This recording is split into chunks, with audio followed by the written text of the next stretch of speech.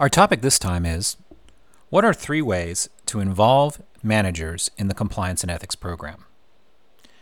One main area where you can involve your managers directly in the compliance and ethics program is training. Something that many organizations already do is involve local managers and other operational managers in the oversight of the completion of required online or computer-based training.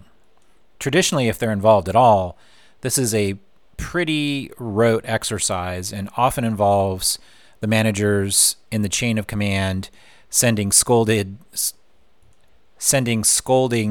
emails or other messages directly to their reports saying, hurry up and finish taking the training. I'm tired of getting messages from my manager.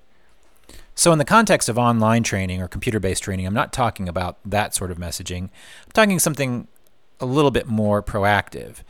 If you're rolling out new training, new code of conduct training, for example, and you know it's going to be coming out sometime in the summer, then perhaps you have the managers engage in some proactive communication and discussion about training or sending out personal messages to their reports in the spring saying the company has provided and is engaged in providing this brand new code of conduct training or revised code of conduct training or whatever the initiative happens to be.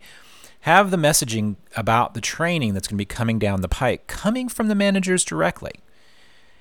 This can be particularly effective if in the past your organization has had trouble sort of getting the word out beforehand or getting enthusiasm, if any enthusiasm is possible, around completing mandatory training. If you can be proactive about it and plan out months ahead of time when these rollouts are going to happen, then you can design a communication program that includes managers beforehand to try to market the notion that this new training is coming out. A second way that managers can be involved in training is having them conduct some short bursts of training live on directly themselves. If you can provide some simple materials, including a couple of PowerPoint slides or some bullet points, and encourage or train managers specifically to provide one-on-one or small group or medium-sized group live training on compliance issues, particularly those issues that might be specific or germane to that part of the operation. Perfect example here in the anti-corruption context would be having a regional or more senior manager who has been provided the proper training, him or herself, to then cascade that training on to other managers and direct reports that have responsibilities where anti-corruption issues may be coming up. While online training, computer-based training is very popular these days, and particularly if you have a large organization, logistically, if you're going to get thousands and tens of thousands of people trained on a particular topic, it's hard to beat online training. Even in those contexts, you can't eliminate live training altogether, particularly because there is a natural give and take, a creative, cooperative effort going on when you have a live training event. And really, most organizations need to have a very strong balance between both online and live training. And as resources are difficult and scarce for the compliance office or the department that's responsible for compliance training, having more and more deputies out there in the management slice of the organization who you can rely on to be effective trainers only benefits the program. Obviously, as I said at the top, if you're going to engage a manager in training directly on a particular risk topic, they need training themselves.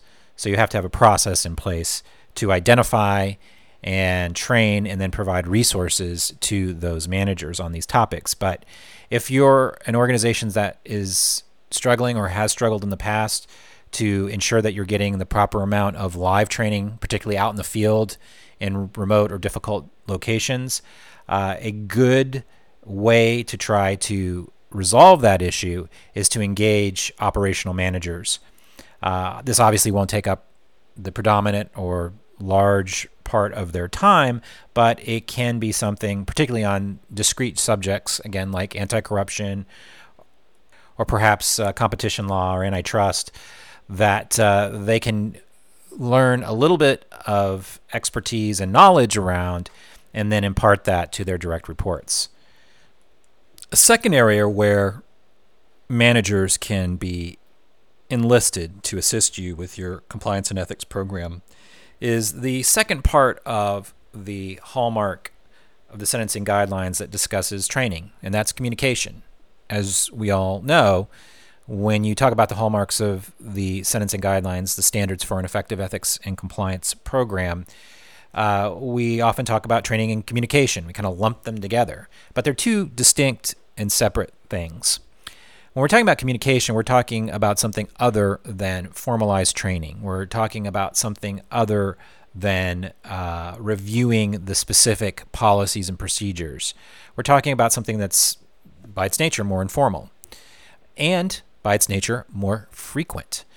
So another way that you can engage these managers throughout your organization is to provide them materials around risk topics and other ethics issues on a more regular, periodic basis that they can then disseminate to their direct reports. But more appropriately, rather than just disseminate or refer to information that's been provided to them, I would encourage you to develop a system whereby these managers are encouraged and provided the resources so that they can create a discussion around these particular risk topics and issues that they receive material on. You can start out simple, though, and I often encourage organizations that aren't doing this at all to do this in a very incremental manner when you start. You don't want to put together a week-by-week communication curriculum for managers throughout your organization starting from zero, because that's just setting up yourself and the managers involved to fail. Just start out simply. Just start with maybe a quarterly or monthly short message on a particular, again, just choose anti-corruption again as a possible risk topic. And the materials that you provide to them to cascade, to discuss, to have a conversation with their reports about, don't need to be particularly dense or lengthy. It can just be 3 or half a dozen bullet points on a single page or email that's provided to them. If you keep it simple to start with, then you can build on that. So say on a quarterly basis to start, or on a monthly basis to start, or every other month, you provide a certain group of managers a 4 to 6 bullet point list of important points on a particular topic, or a couple of points about what the policy of the organization is on a particular topic, and maybe a scenario for them to walk their team through. And probably initially you won't have any follow-up on that, but as you grow the program and it becomes more sophisticated, perhaps there is a debrief or some sort of contact point after the materials have been submitted, where the manager or group of managers might report back up the chain of command about the success or the results or outcomes from those discussions. The other thing to do if you're going to attempt to put together a communication program at the manager level is to probably, particularly if you have a large organization, is start with a pilot program with a smaller group of managers so you can refine the process. This process is not cookie cutter. It doesn't work the same with every organization. Managers in some organizations, for example, organizations that have a very strong safety culture, already are used to delivering compliance messages around safety. And in those circumstances, you don't need to remake the wheel. You may work within the system that's been put in place for these managers to have these frequent discussions about safety, for example. So some organizations are going to have systems and processes in place around communicating compliance messages already. The attempt here would be to broaden the subject matter that is being discussed. And again, one size doesn't fit all, so you have to really look at what's in place already. And then also, if you keep it small and keep it rather infrequent, quarterly or bi-monthly to start, that will allow you, again, to kind of work out the kinks over the first year or so before you broaden it to a larger group of managers and perhaps increase the messages to a more frequent pattern. A third area I want to talk about here where you can involve your managers in the compliance effort is a way to involve your managers even more broadly than compliance. And it's something that oftentimes, again, may already be in place to one extent or another in many organizations. And that's what's broadly called team building. By encouraging your managers to have more frequent discussions, more open-ended discussions, more opportunities for their direct reports to come to them with issues and concerns, what's commonly called an open door policy, will also allow them to be more effective in these first two pieces that we've talked about, the training and communication pieces. Again, team building isn't necessarily in and of itself a compliance activity, but it is integral for the manager, particularly the manager at the lower level of the organization, to be involved and be effective in administering and providing a appropriate conduit for information, both going down to the rank and file of your organization, but also for information coming up the chain of command. And this is an important piece of the puzzle. We're talking about communication and training. For the most part, that's top-down stuff.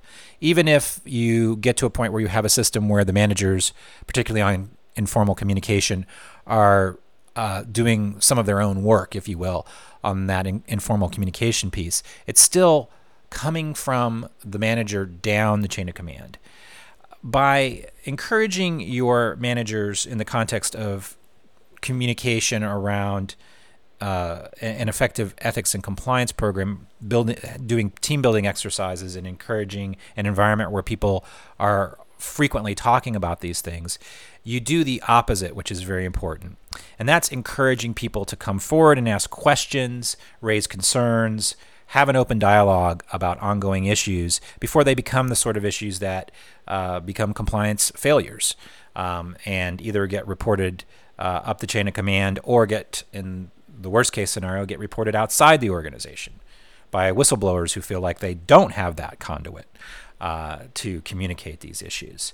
So sort of the third leg of the three-legged stool here, working on formal training involvement, working on informal communication, but also working on building that bond through team building exercises, specific initiatives, time put aside for the manager to have a give and take, have real communication outside of the day-to-day operational communication they have with their reports, so that those team members feel comfortable coming to that manager about issues, questions, and concerns.